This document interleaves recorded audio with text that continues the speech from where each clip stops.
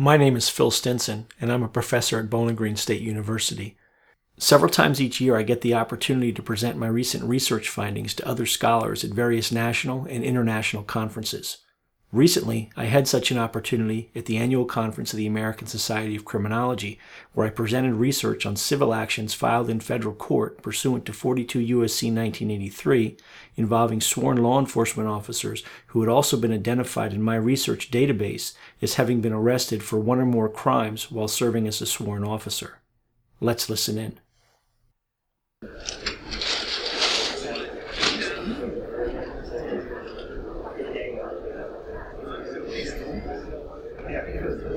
So it's already after 2 o'clock, so we might as well get going, although I don't know where the other panelists are. It'll give us a little bit more time, and we'll wrap up early and have plenty of time for questions, and if they join us late, we'll deal with that. So my name is Phil Stinson. I'm on the faculty at Bowling Green State University, and I'm principal investigator on an NIJ-funded research study investigating police crime, that is, officers who are arrested for committing crimes. So this is a small piece of this project that I wanted to report on today, specifically dealing with officers who are arrested who also at some point during their career, either before or after they're arrested, but while they're a law enforcement officer, have been sued in federal court for a cause of action arising under 42 U.S.C. 1983. So just briefly, in terms of a lit review on police crime, we don't need to go into much detail here. We're guided by some of the independent commission reports over the years that tell us a lot about police crime in a few jurisdictions. So the Knapp Commission, the Mullen Commission in New York, the Pennsylvania Crime Commission in the 1970s in Philadelphia. We're also guided by investigative reporting by newspaper reporters, and there are some great series of articles over the years in various papers that have really sort of informed us in some of the problems in individual departments. And then a variety of studies dealing with police crime, and with the exception of our study, I'm not aware of any studies that deal with many agencies. They're typically one agency, or in the case of Albert J. Rice, less than half a dozen agencies, but not looking at a large number of agencies. So in terms of civil litigation against the police, it's really hard to get a good handle on it. We know from the federal courts that about 37,000 civil actions are filed a year that include a civil rights cause of action. In other words, on the civil action cover sheet filed in the clerk's office in the U.S. District of Court, they check off nature of suit, and 440 other civil rights is checked off in about 37,000 cases a year. And that's not just lawsuits that are civil rights cases involving police departments and police officers or law enforcement officers and law enforcement agencies, but all sorts of state actors. So there have been research studies that have suggested that about 30,000 civil suits are filed each year against police officers, and that's in both federal and state courts. And then some survey research in a few agencies has suggested that between 17 and 27% of all police officers at some point during their law enforcement career are named as a defendant in a civil action in court. And again, that's both state and federal. We're looking at 42 U.S.C. 1983, which codifies the Civil Rights Act of 1871. It's also commonly referred to as the Ku Klux Klan Act of 1871. So we're looking at state actors acting under the color of state law to violate somebody's federally protected rights. And most of the lawsuits, although not all of them, that we're dealing with deal with policy or customs of local law enforcement agencies. In terms of Section 1983, as it developed over the last 50 years or so, it was dormant for the first 100 years after it was passed by Congress and enacted into law. But if we look at Section 1983 and the whole area of constitutional torts as it's developed, there's several things that I think are important. 3 of them are U.S. Supreme Court cases, starting with Monroe v. Pape in 1961, and where the Supreme Court there held that individual officers can be liable under 1983. However, in that case, they said municipalities could not be sued under Section 1983. And that part of the holding of that case was overturned in 1978 in Monell, where the court held that municipalities are indeed persons for the purposes of Section 1983 litigation, and then sort of rounding it out with Owen versus City of Independence, municipalities cannot claim good faith defenses to constitutional violations. And I also think it's important when we talk about the development of practice area of constitutional torts as far as attorneys are concerned, it's important to mention the Civil Rights Attorneys Fees Award Act of 1976, which is codified at 42 U.S.C. 1988, which provides for prevailing plaintiff attorney's fees awards in civil rights cases, including 1983 actions. Again, this is part of a larger study on police crime arrest. It relies substantially on a content analysis of news articles, and here we're using the federal court's PACER database, Public Access to Courts Electronic Records database, to gain information. So what we have is the names of individual officers who've been arrested. And I'll give you some specific numbers of how many we have. And what we're able to do is, because of the historical way in which 1983 civil actions are captioned, generally, still to this day, the individual officers are named as party defendants. A case against John Smith, a police officer in and for the city of San Francisco, for example, would be considered a lawsuit against the agency that they work for, as long as it's filed as a lawsuit against them in their official capacity. What we have here is, in the PACER system, there's a master name index. And the reason, in great part, I think, that there's a master name index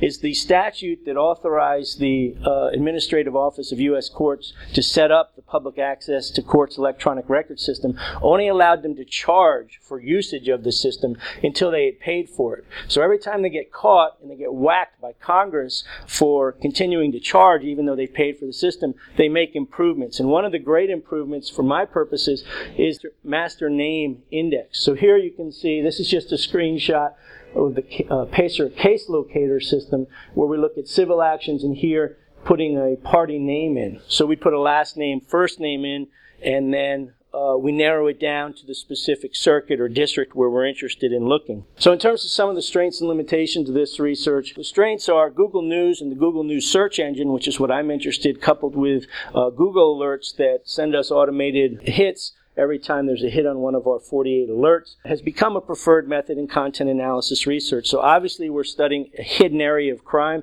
It's real hard to get a grip on, the nature and extent of crime committed by police officers, because there aren't official statistics that are kept by any law enforcement agencies or government entities. So our data are limited to cases that involve an official arrest. The research is limited by the content and the quality of the information that we have in each case. And we acknowledge that there's a filtering process that the media exercises in terms of discretion, in terms of what's newsworthy and what's printed. And in terms of the PACER name index, if we have a name that's spelled wrong, that's going to be a problem too in terms of limitations. So again, the quality of the information that we have is paramount here. So in terms of the 7-year study that we're completing now for NIJ, we have 6,724 arrest cases involving 5,545 non-federal sworn law enforcement officers employed by state, local law enforcement agencies across the country. And those arrested officers involved in those cases were employed by 2,529 law enforcement agencies in 1,205 counties and independent cities in all 50 states and the District of Columbia. And again here, this graphically displays, in terms of on a map, what it looks like. Here we're looking at the rate of arrest case per 100,000 population. So the redder the color is, the more cases we have in terms of, or the higher the rate is per 100,000 population. So as you can see, it's really not an isolated thing. It's all over the country. We don't pretend to suggest that we have every case where a police officer has been arrested in our database, but we certainly have an awful lot. And by the way, since this study, we're looking at 2005 through 2011, we're continuing to collect data. I think by the time I get back to my office next week in Ohio, that we'll be at about 10,000 cases. We're at about 9,937 cases when I looked before I left in terms of being logged into our database, involving over 8,500 officers. So that's a lot of police officers, and it's a lot of arrest cases. If we look at the 7 years of data, just some descriptive statistics in terms of 5.5% of the cases involve female officers, and that's pretty much the way we've seen it. Between 4 and 7% in the different studies that we've done are female officers. It's all over the map in terms of age and years of service. One interesting thing in terms of years of service, and I noticed this with my dissertation research, which was the first 3 years of data, and I've noticed it in everything we've done since then. Prior research would suggest that officers, if they're going to act up and misbehave and get in trouble, it's going to be in the first few years of their law enforcement career. And then if they remain in the job, they're not going to be getting in trouble. They're just going to ride it out And that's not what we see. We see these bumps right before retirement eligibility. So we see bumps at 18 to 20 years, 23 to 25, 28 to 30, 33 to 35 years. Over 20% of the arrest cases that we see involving police officers are officers who are within 3 years of retirement eligibility. I'm not sure what's driving it, but it's an interesting thing. In terms of the most serious offense charged in each of the cases, we have 65 offense variables in our research study. 57 of them are from the NIBRS, the National Incident-Based Reporting System, and then we've added 7 or 8 that are things that we see come up time and time again, but aren't in the NIBRS category. So online solicitation of a child is one that comes to mind, violation of a protection order, a restraining order, vehicular hit and run, things like that. So if we look here at the most serious offense charged in each of these cases, you can see it's a really multifaceted, complex thing when we talk about crime by police officers. It's all kind of stuff. And unfortunately, assault, when you combine aggravated assault and simple assault, really are the big thing up there in terms of the largest number of cases in terms of most serious offense charged. We see an awful lot of driving under the influence cases, which really interests me because police officers, law enforcement officers are generally exempt from law enforcement, especially with DUI. So there's something about those cases where they lost their exemption. It's typically car accidents, flipping over cars, driving into fire trucks, fire stations, fire hydrants, all kinds of things like that, knocking down mailboxes, things you can't explain without writing a report. Here, if we look at officers who've been arrested, remember, our unit of analysis here is officer arrest cases as opposed to the arrested officers. So here we see that of our arrest cases of sworn law enforcement officers, 24% of those cases involve officers who've been sued at some point in their career in federal court for a civil rights cause of action under 42 U.S.C. 1983. And then I have a typology, and they're not mutually exclusive categories, but I say that almost all crime by police officers, by sworn law enforcement officers, is alcohol-related, drug-related, violence-related, sex-related, and/or profit-motivated. And if I had to look at the few cases that are remaining after that, it's revenge-motivated crimes. It's very strange. So here we see of the cases where an officer's been arrested for a drug-related crime, 31.4% of those involve officers who've been sued at some point in federal court. So it's followed by violence, sex, profit-motivated, and alcohol. But we see a big difference depending on what kind of crimes they're committed, or are they being sued in federal court. So the officers who are arrested for drug-related crimes tend to be more likely to have been sued at some point in federal court. If we change our unit of analysis to arrested officers, we see that in our research, 22%, or 1,232 officers out of the 5,545 officers in our database in 2005 through 2011 arrest cases have been sued at some point in their career in federal court under 1983. Now this is kind of interesting because I'm not even sure why I put this variable in there originally, but it was something that interested me as a recovering attorney, having practiced for many years in federal court.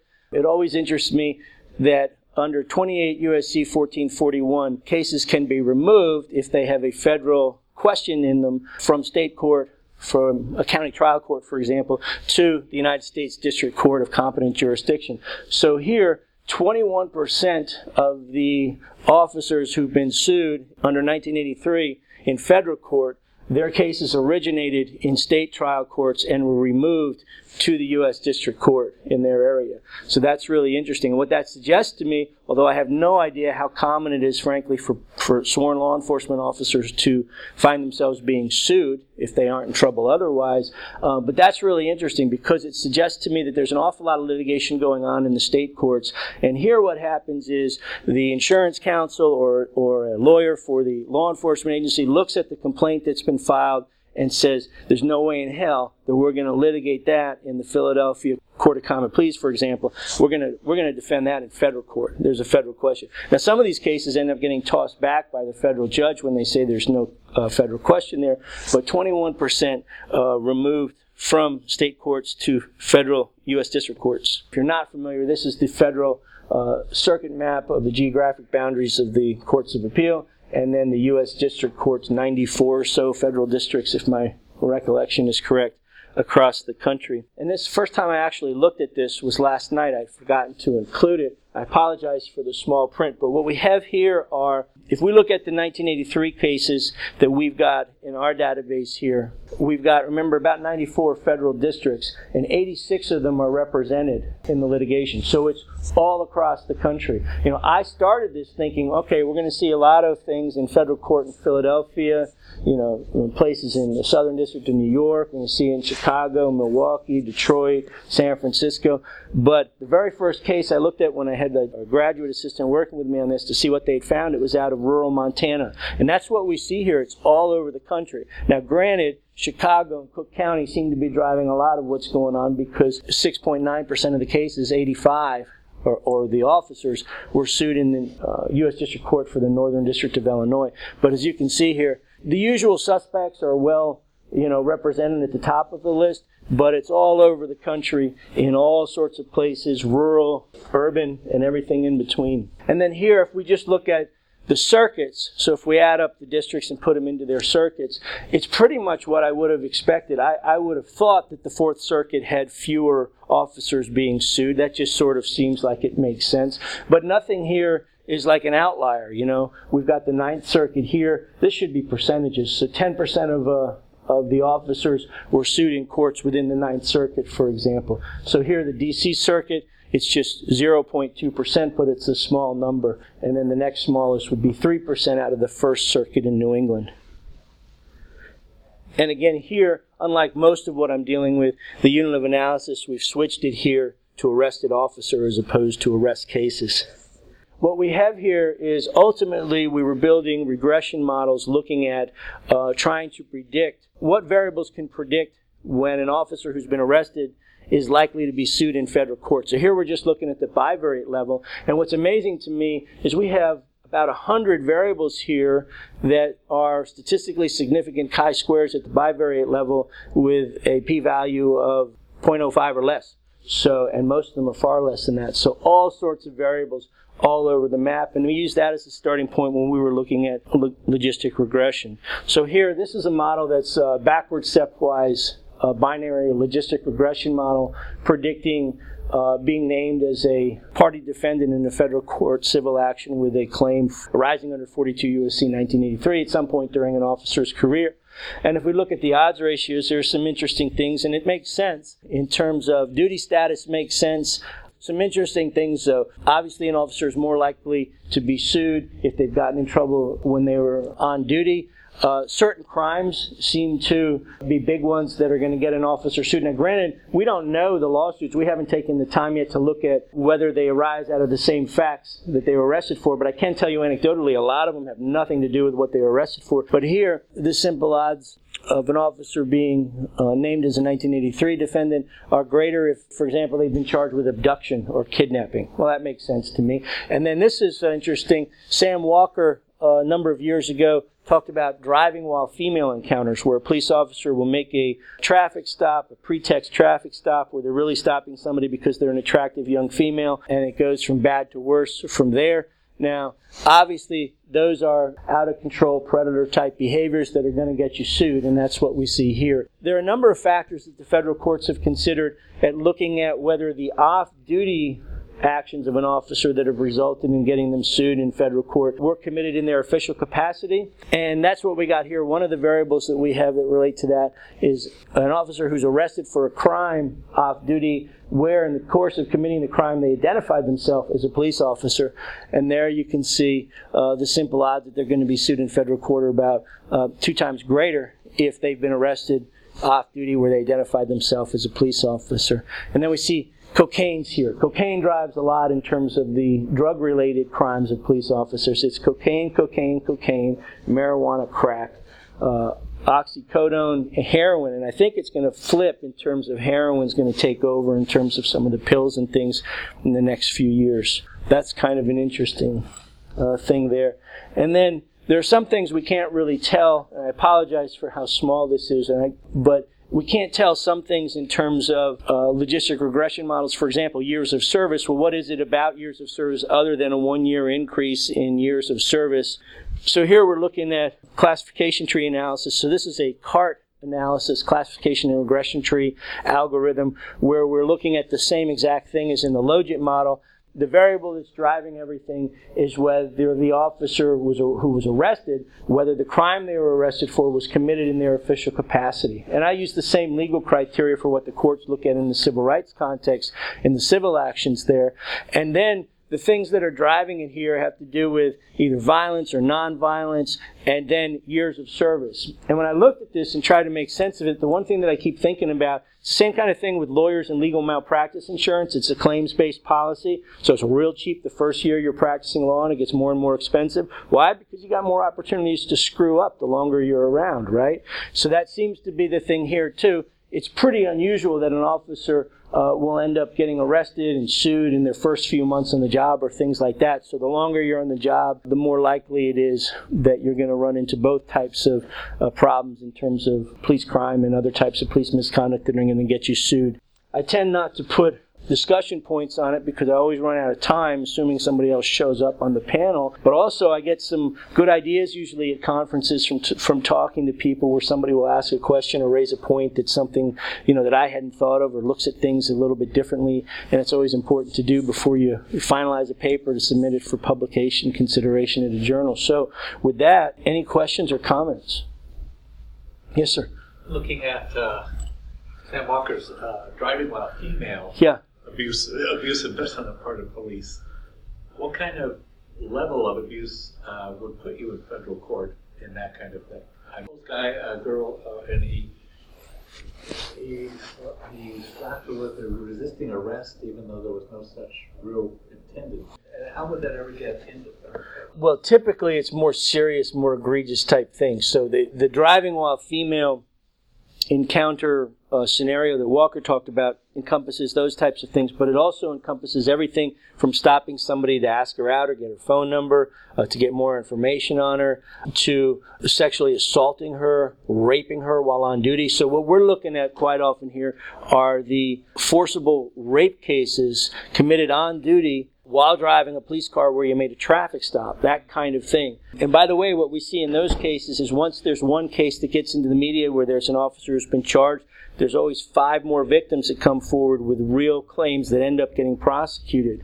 And there's a case right now, or many cases right now in Oklahoma City involving a young officer who had apparently involved in behaviors, allegedly, raping more than a dozen women on duty in the few years he worked there. Yes, sir. Yeah, he collected, coded incredible amount of data, so my hats off to you. Well, thank you. I know your talk is focused on the lawsuits, but I'm really very curious about the arrests. Mm-hmm. If you don't mind if I ask about No. So there's 2 quick things I want to ask about. Have you been able to disaggregate the cases of arrest for manslaughter and negligent homicide in terms of whether they were in official capacity at the time, on duty, off duty? Yeah. A reporter contacted me in August from a place called Talking Points Memo and asked me a question about that, and I said, you know what, we don't have that. And I thought about it for a few days, and I realized, actually, I can do something with that because we've added a series of supplemental variables over the last few years. The problem with that is you got to go back and have a trained graduate assistant, trained, retrained, and then retrained, constantly, and go back. We have so many cases, it becomes a long process. But one of the variables had to do with whether an officer was arrested for a crime where they had pulled, pointed, threatened, or used a firearm in the commission of the crime. And through that, I was able to determine that we had, during the same period, 2005 through 2011, 31 cases where an officer had been charged with firearms-involved murder or non-negligent manslaughter. 31 cases on duty. And another 10 firearms-related negligent manslaughter cases. If I could ask, do you have plans to look at case processing for post-arrest or in terms of convictions? Yes. The problem with that is I keep talking myself in circles as to whether there are some problems with some of the variables that we've developed. And what I've learned, among other things, is that pilot studies are very, very important. So we're looking at things like the conviction level, whether it's misdemeanor or felony, whether they were detained pending trial, or whether they were able to make bail. We looked at the number of months sentenced. A great comparative analysis you could do. Yeah, but the variable that The problem came in with, I came up with a list of categories of cases that had resulted in a non-conviction. And I thought I had a mutually exclusive, exhaustive list, and I found out I had nothing near that. I don't think I had things, for example, of no bill returned by a grand jury considering an indictment on that. I recently asked my colleague, and his initial thought, I haven't given him the data to look at yet, was that what I described to him would actually add so much to our knowledge that I really shouldn't worry about, some of the minutiae with that problem variable, that the categories that we came up with actually capture an awful lot. But the question I had with that one variable, for example, is whether my research assistants might have forced something in a certain case to put it in the category because I only gave them the 6 options. And then I've looked at some things where you come up with like 50 different options. And it gets even more complicated because I've looked at lists in some studies where in federal courts where they've looked at that. But think about the fact that we're in every state, the District of Columbia, and the federal court system. It's really hard to come up with all the different scenarios. So that one variable has gotten me sort of slowed down in that regard. But yet, the case processing variables are sort of my next area of focus of what's really something I'm looking forward to and interests me. So, yeah. Yes, ma'am. Speaking of the case processing, I didn't understand, I saw the cute little round pie that you did about removal from state to federal court. Mm-hmm. And I would assume that prosecutions are starting in state court. Well, these state crimes that these people are committing, and then that it's a federal Section 1983 case, completely separate. So how do you find out all the?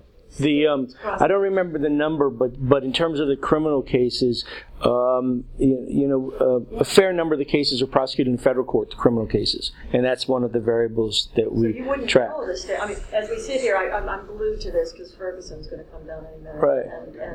And well, that's state court. You wouldn't capture it here, would you? The criminal case? Yeah. Yeah. If an officer's arrested, if they're our case inclusion criteria, if they're arrested for a crime that occurred while they were a law enforcement officer, or while they were a law enforcement officer, they were arrested for a crime that occurred at another time. So either one of those criteria, right. But it's both federal and state court. Yeah. Oh, so PACER captures that. No, PACER doesn't come into play yet. So if we step back just a little bit, so I wanted to study this area. Initially, it was to win a bet in a grad school class. I won the bet long ago. But the question was, do officers get arrested very often, and if so, for what? There's no data on that, which is something I can't really say a whole lot longer because the Justice Department is paying us to develop this data, right? So once we have included a case in our database, we log it in, it meets our case and conclusion criteria, which includes a few other things, but I mentioned a few of them. Then, ultimately, a few years later, once the cases have been, gone through the system, we will code the content of all the documents that we have, and we have about 270 variables. How do you find out about a state prosecution to begin with? It's a news article. I see. I'm sorry. Yeah, I'm sorry. So everything, it's all based on news articles. So I developed 48... I'm sorry. Yeah. I'm sure you guys caught that. That's okay. I'm looking thinking of the PACER. Well, maybe I didn't explain it very well. If you're asking the question, I can only assume that. So we have 48 search terms that they're just, that you would search, not the Google search engine, but the Google News search engine. Okay, that drives stuff to the Google News page. But I'm not interested in the Google News page. I'm interested in that search engine. All right? So there are search terms that are set up that constantly run over and over again to see if some article has been published in the last day that would hit on any of those terms. And then I get an email saying there's a hit and here's the link to it. We print out the articles and then see if it meets our case criteria. So it could be federal court, it could be state court. It's so labor intensive. It's very labor intensive. Applaud you. That's just terrific. No, it's a lot of work, and there's a lot of students who work with me on that, and it's very hard to do at this point. We also it's very hard to do because it is so labor intensive, and I'll give you one example of that. Since 2011, we've gone back and we actually make Google alerts for the individual officers that we've logged into our database. So now we track the cases. And what's happening, though, is where we had, so many file cabinets full of our paper. It's all digitized now, but we still have the paper that initiates it all. And we're generating as much as we generated in the first 7 years every 9 to 10 months now, because we're following the cases through. So those case processing variables that we're interested in the years 2011 forward, we're going to have a lot richer data, a lot less missing data to work with. So yeah, it is a labor-intensive process. And I wish there was an easier answer to it. There's nowhere, Yeah, I just didn't believe I'd actually heard what I'd heard. I think he couldn't have done that. Yeah, that's what we did.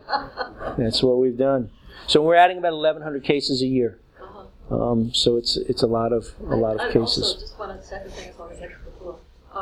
Your table about how many are filed in different district courts, and your conclusion. Yeah, your conclusion is that in fact it's nicely distributed. There aren't any big hot spots. Well, there are some hot spots in terms of the Northern District of Illinois, the Eastern District of Pennsylvania, Eastern District of Louisiana. Well, not only that, but if you were to ask somebody who thinks about these things, name 5 police departments or other non-federal law enforcement agencies that might be problematic in terms of officers getting in trouble and getting involved in lawsuits. A few things come to mind: Chicago, New Orleans, Philadelphia, the New York City area. Yeah, Detroit. If you would control for population of the jurisdiction, right? And it's not as if small law enforcement is considered all that great. I'm just no. You make a good point. If we were to control for population, and now I see what your point is. That this is what surprised me. So I went to law school in the District of Columbia. I went to a law school that trained a lot of people to be civil rights lawyers. And in my mind, you're only going to find these people in the big cities. Lawyers that are willing to take these cases, especially a lot of them are taking on contingencies. But you're right, and my point that the very first case we looked at when a graduate assistant started using the PACER system, we trained them to use it. The first hit they got was a case out of rural Montana. So it's everywhere. So what that means is it suggests to me, first of all, that law enforcement officers are getting sued in the federal courts all over the place, but also apparently people who have allegedly been done wrong, potential plaintiffs in civil rights actions, are able to find lawyers in every nook and cranny across the country. This is such an important finding. I just want to underscore. I've studied this for a couple of decades now. Section 1983 stuff. I did some publishing, and people would always say, this private attorney general model is the alternative to a federal regulatory system, more along the lines of Section 1414.1, that it penetrates from the ground up. The law penetrates down and from the ground up, because these attorneys live in the community and practice law in the community, and are willing to learn about the federal law to do this. It is the most efficient and community-oriented police misconduct control you can do, and this proves that. This is really important. Well, thank you. You're showing that this is what people have said all over the years in defense of the lawsuits and saying they're a good thing is true. What's your name? McCoy. Okay, that as you were talking, I realized you're Candace McCoy. So on the plane out here, I finally got around to reading your chapter in your book on holding police accountable. Oh, right. That's what I read and I had 6-hour delay in Chicago. So as you were talking, I was thinking about, well, that's exactly what McCoy said in terms of looking at this instead of dealing with instead of dealing with the exclusionary rule. The other thing I didn't mention is I could never prove it. I can prove it now. Well, I would love to collaborate with you, and I will tell you that my dissertation research when I was at IUP, when I was starting to formulate it, I sat down at a pub with Paul McCulley, and Paul McCulley said, I had this idea, and I talked to Jim Fife about it, and I really look at the work that your late husband did as where I'm picking up So, Oh, yeah. so Fife and Kane 2006 And is that where, research was kind of my gift to when he died. yeah. Corny, but So I never had the opportunity to meet Jim, but yeah. So I haven't finished your chapter, by the way, because the plane landed. But I kept going back and getting stuck in the footnotes. Prove it. The allegation I made, the statement I made that this is a regime of control of the police that is cheap and community oriented, and that is more effective than anything Washington can do. Is my Yeah. and Yeah. you're proving it right here. Well, thank you. I honestly forgot to put this in there until last night. I forgot that I had a GA go back and code everything, add the variable last summer where we looked at the districts. But it's and that's as far as I've gotten in the thinking on it was, reading your chapter on the plane ride out here. Yes, sir. Well, you guys obviously know a lot more about this than I do, but my impression of civil lawsuits is that usually the police officers are not held individually accountable, do not have to pay anything, do not get fired. Well, there's a reason for that, and that's why I took off after Manel. That as a former trial lawyer who practiced civil rights law, as a recovering attorney now, I can tell you that there wasn't a whole lot of interest in my law firm in the pockets of a law enforcement officer. It was the deep pocket of the Philadelphia Police Department, for example. Yeah, the Insurance Council. But that's a good thing. Is that a problem? Well, you said controlling police officers, but It absolutely is. It does control them. I'm sorry. You go ahead. No. No, it's really important for controlling. First of all, they'll bitch and moan, and getting sued, whether they actually end up paying a judgment or not, is a great pain to them. It outs them. To avoid that, and they furthermore, there's lots of training that developed over the years. That's the chapter. You can map how police training and supervision improved significantly as Section 1983 took hold, and the reason was that the cities were losing money, and their insurance people said, it's really important, the insurance part of this. The insurers said, we are not going to insure you unless you improve. Right. And so they had to. It's not just me. Charles Epp wrote a book about this, Mm-hmm. and it's really a big part of his book. It's EPP, Charles. The piece of it that I added was how the insurers really were, in my opinion, the variable that caused. You can see the causation there. I mean, you could just follow it. So, Candace, the federal courts digitized things started scanning things in around the year 2000 with electronic filing and all. So for the officers who were sued after that, we've got not only the docket sheet, but in a lot of the cases we've gotten as many of the pleadings as we could afford to do, at 10 cents a page view using NIJ's money. We spent $10,000 using Pacer, but we've got the, in many cases, a good number of the pleadings starting with the complaint, and I have no idea what to do with that other than that's several years worth of interesting research right there. You know the dispositions. Yeah, and that's the thing about this research is that in some prior research where they've looked at published opinions, that they find in Lexis or Westlaw, that's not what these cases are. Almost every one of these cases, not every case, but the vast majority of these cases, they settle. They do not go to trial. Yeah. So you're settled, and you're lucky if you find out how much money they settled for. That's very hard to figure out, and we can't figure that out in most of those cases because unless somebody made a mistake and somehow it got onto the docket sheet or an exhibit to something or a note from the judge, there's nothing in the record with the court. In fact, that's a condition of settling the case with in my experience with insurance counsel. Absolutely, that number we couldn't say that. The chapter you were referring to, I got that information way back when because a defunct insurance company gave me their records. Right. And it was the insurer of the National Sheriff's Association, and all the county sheriffs nationwide had insurance with them. And they went out of business, not because of that. Right. And it turned out that the settlements, that was way long ago, but they were small. Yeah, and if you look, a lot of money. If you look at sheriffs and insurance right now, the only thing that's driving new jail construction in this country is when insurance carriers will no longer provide coverage to county jails like Indiana County, Pennsylvania, Lucas County, Ohio. That's what's driving it when they can't get insurance in there. Yes, sir. Yeah. I came in late on this, but I want to second what you said. I'm a former police officer turned lawyer. I settled one 1983 case a million years ago, and a police trainer, in part through my old university. And the benefits of the 1983 litigation in improving police training are staggering. Yeah, that's absolutely right. People don't realize it. And the police bitch. Right. Because they're being sued. Nobody wants to be sued. But the overall effect is so good. Now, is there a huge difference between the circuits? Because this is from practice years ago in the 80s.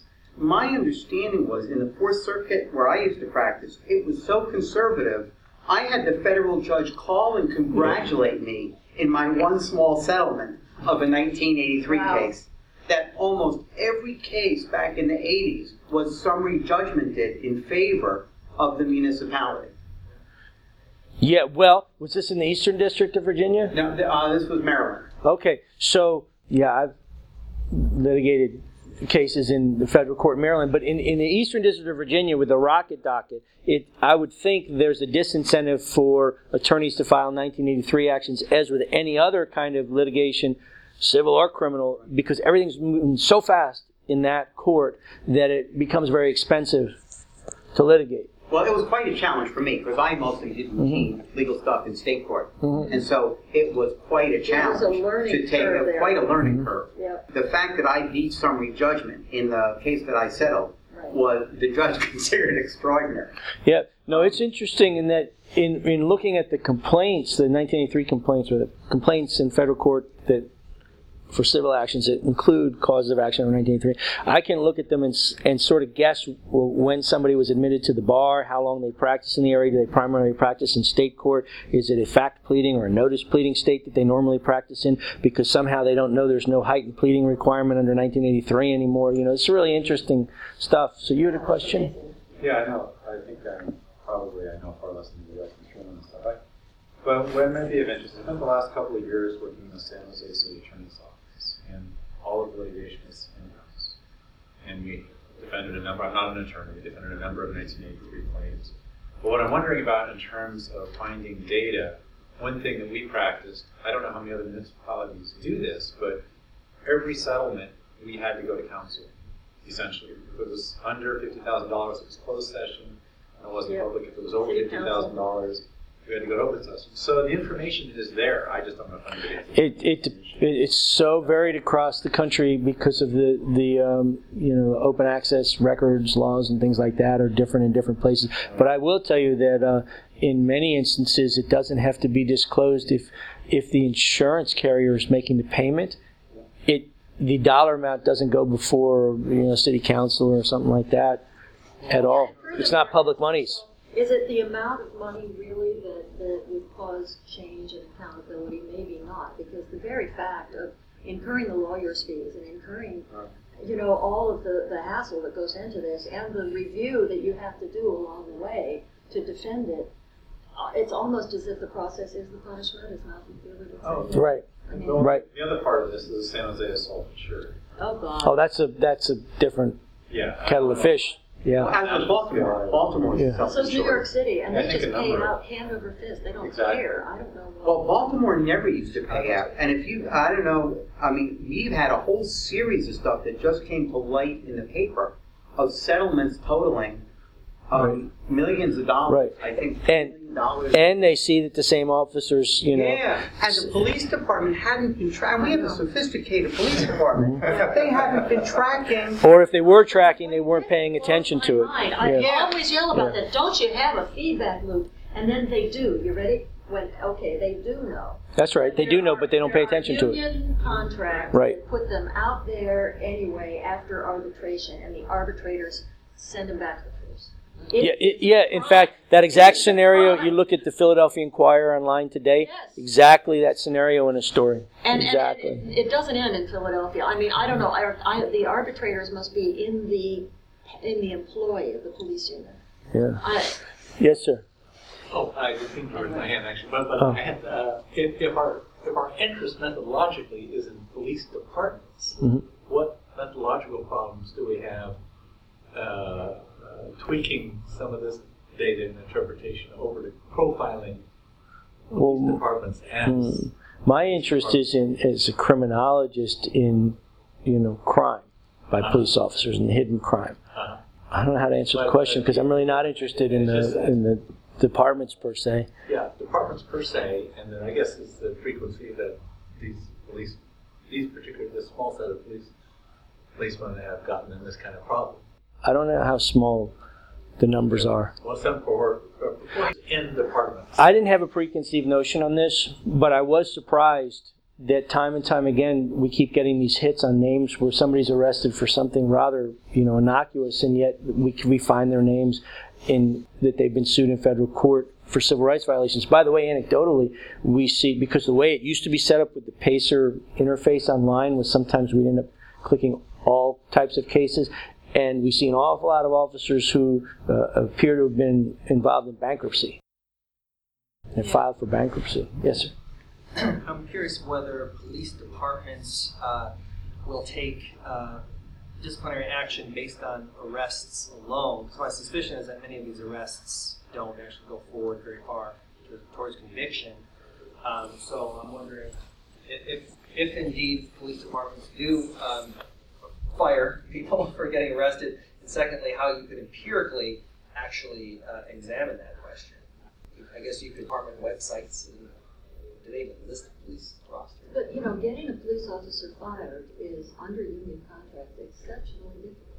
Right. Even for It goes to arbitration, the due process required, as it should be. But off-duty misconduct doesn't require a conviction, right? So If somebody's arrested off, most of these arrests, of course, are off. well, Jim Fife said that there was not a bright line that you could make with off-duty and on-duty crime, and I noticed Rob Kane seems to have switched on that, and I don't understand his reasoning for that, because you can't draw a line, and it goes all the way back to Jim's work, and something I want to get back to, because we have a variable you might be interested in knowing of what he called bizarre violence. So the off-duty gun stuff that's just weird. My favorite from Jim on that was the Philadelphia police officer who got drunk at his daughter's wedding and shot the groom. Oh my God. Is that a police action? Or The number one offense is DWI. I'm Yeah. sure. Well, at that point, by the way, there was just a Pennsylvania state trooper in Pittsburgh, that same scenario, within the last 6 months. So, and the one that, well, I'll just leave it at that. But that's a variable I'm really interested in, because the policing is violent, cops have guns when they're off duty. Well, I mean, most of the number one simple assault, so I'm not sure whether those are off, probably mostly off. DWI has got to be mostly off duty.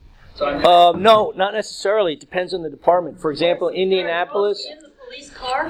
Indianapolis, for example, they did not have a prohibition against stopping and drinking and/or buying a few six-packs on the way home in your take-home cruiser. probably not going to get stopped in your cruiser.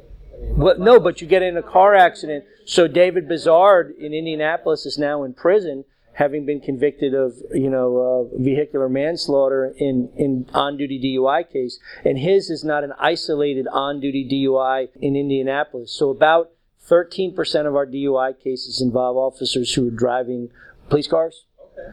and over half of those they're actually on duty. Well, but my question is really about if one wanted to find out whether these cops receive meaningful discipline or removal as a result, how would one do that? I mean, do you plan Which this is from a poster from last night, and you can't really see it here, but here we're looking at the final employment outcomes. And here, this is no action. This is the final employment action was suspended, but we're not aware of anything more. And then these two are either terminated involuntarily or resigned, which is very difficult to flesh out sometimes, because in some states they're just not going to disclose that type of information. data? Hmm? How did you get that data for that paragraph? It ends up in news articles eventually if somebody lost their job. So I can tell you, for example, in South Carolina, if an officer gets DUI, they're going to probably be fired before the sun rises the next morning, before they're released from the jail, because it's a right-to-work state. And that's just the way it is. Although they're very unlikely to be convicted. In Georgia, they're very likely to be convicted. In Ohio, they're very likely to be convicted of the DUI. There's a lot of interesting things. You can't really see anything there that makes a whole lot of sense. Phil, that's an interesting thing about, are they going to get fired? Well, you can, Roger Goldman's work, I don't know if you've been following that, about accreditation in police departments, or not departments, of the individual officer. Officers have to be trained. Oh, certified, right. Right, and they can get convicted of crime and fired and still have their accreditation and go get a job. Yeah, so we've seen that. By the way, when we designed a relational database to work with our digital imaging database, and now it's an object relational database for those of you database type people, we had to figure out a way to set all this up so that we have cases separate from the individual, because what we were seeing was officers who would lose their job after a DUI with a county sheriff somewhere in Arizona, and then the next thing we know, a year later, they're working for the Navajo Nation or some other tribe, that kind of a thing, or from municipal agency to municipal agency. But in terms of losing their job, the thing that shocked me the most here, having been a police officer myself in Virginia and New Hampshire, I thought if you got arrested as a police officer, you're done.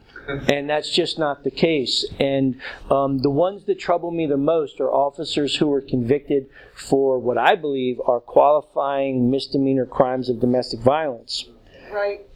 That under the Lautenberg Amendment to the Federal Gun Control Act would be barred, prohibited from possessing and owning firearms and ammunition. But I could come up with a list of many dozen officers that we know still have their jobs, but have those types of criminal convictions, and they haven't lost their job. They're carrying guns every day. Now, my purpose is not to, out people and get them in trouble for, Lautenberg Amendment violations, but it's a strange thing. Yes, sir. No, I was just going to speak to that as another former law enforcement officer and a current municipal law enforcement employee, is that so much of this is agency and agency policy specific in terms of outcome. I know of and have worked in agencies where you can have more or less any misdemeanor conviction, with the exception of a very few that would affect your ability to carry firearms, for example, and be fined, and the punishment is almost non-existent. Versus other agencies where if you're convicted of DUI or a lot of other things, you're out of a job. I mean, LAPD, for example, has always had something called what they refer to as a bail schedule. This is whatever you get in trouble for, this is going to be your punishment. This is your discipline. If it's a DUI, it is so many days to suspend. It's shocking to me. It's shocking to me. Literally one agency to the one right next to it. But it surprises us when we see officers, when we check logging a new case, and we're like, wait a minute, we've seen this guy before. He's been arrested multiple times over the last decade while he was a law enforcement officer. And it's very, very strange, and it's different from place to place, as you point out. And the other thing that I've noticed, and again, this is anecdotal with no real empirical evidence. Years ago, now in Baltimore has never been known for kindler, gentler policing. But that said, years ago, if there was a disciplinary action, because I represented a couple of officers in disciplinary action, you got an internal investigation file that was really well put together and looked like a homicide file. In fact, I represented a clerk charged with shoplifting off duty, and it looked like a homicide file. And the trial board actually recommended that she be demoted. She didn't have access to sensitive information. We had a trial board. It recommended a lower punishment, like losing a grade in pay. Commissioner wouldn't take it, and the person was just fired on the spot. And she had rights through the Administrative Appeals Act, but she probably wasn't going anywhere. Now, what's happened over the years, and some of the police guys who I know, some of the commanders and some of the supervisors have sat on trial boards.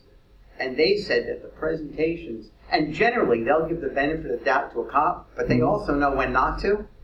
And they said that the quality of the trial board presentation, has declined precipitously, so that there were cases where they wanted to fire the people but didn't have enough evidence.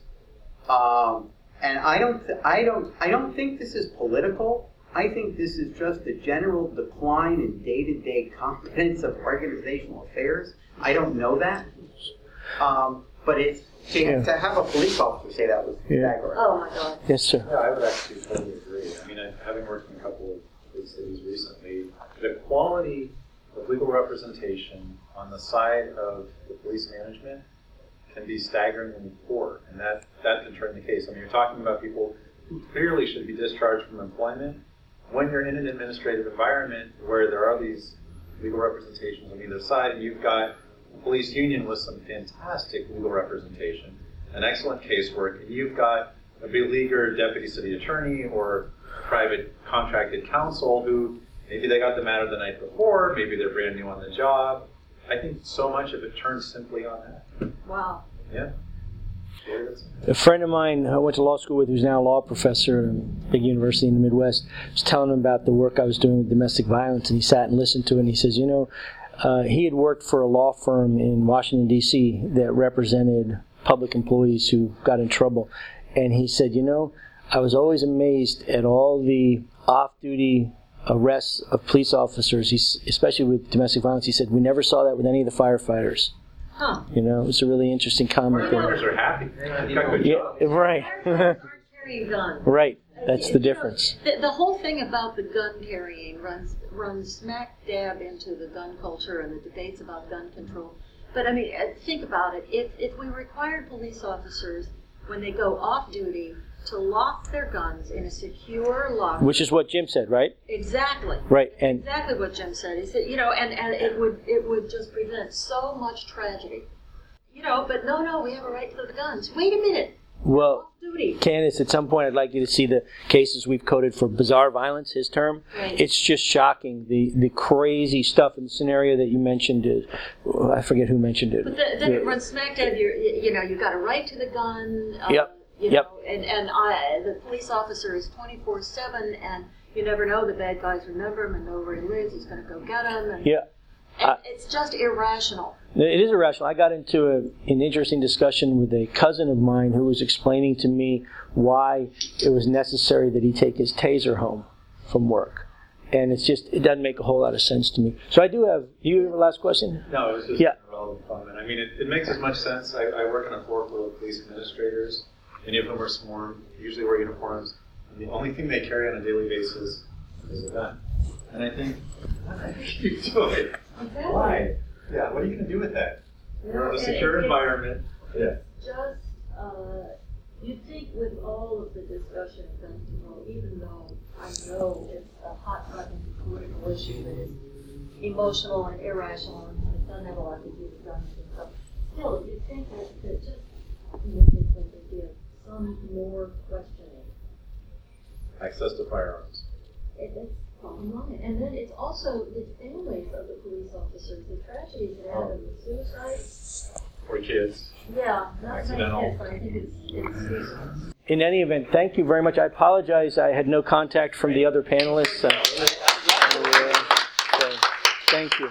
It makes this 6-hour layover in Chicago worthwhile. That concludes this episode of the Police Integrity Lost podcast. It was recorded on November 21st, 2014 in San Francisco, California at the annual conference of the American Society of Criminology. My name is Phil Stinson, and I'm a professor at Bowling Green State University in Ohio. For more information on my research, go to www.bgsu.edu/Police Integrity Lost. This project was supported by award number 2011 IJCX0024, awarded by the National Institute of Justice, Office of Justice Programs at the United States Department of Justice. The opinions, findings, and conclusions or recommendations expressed are those of the author alone and do not necessarily reflect those of the Department of Justice.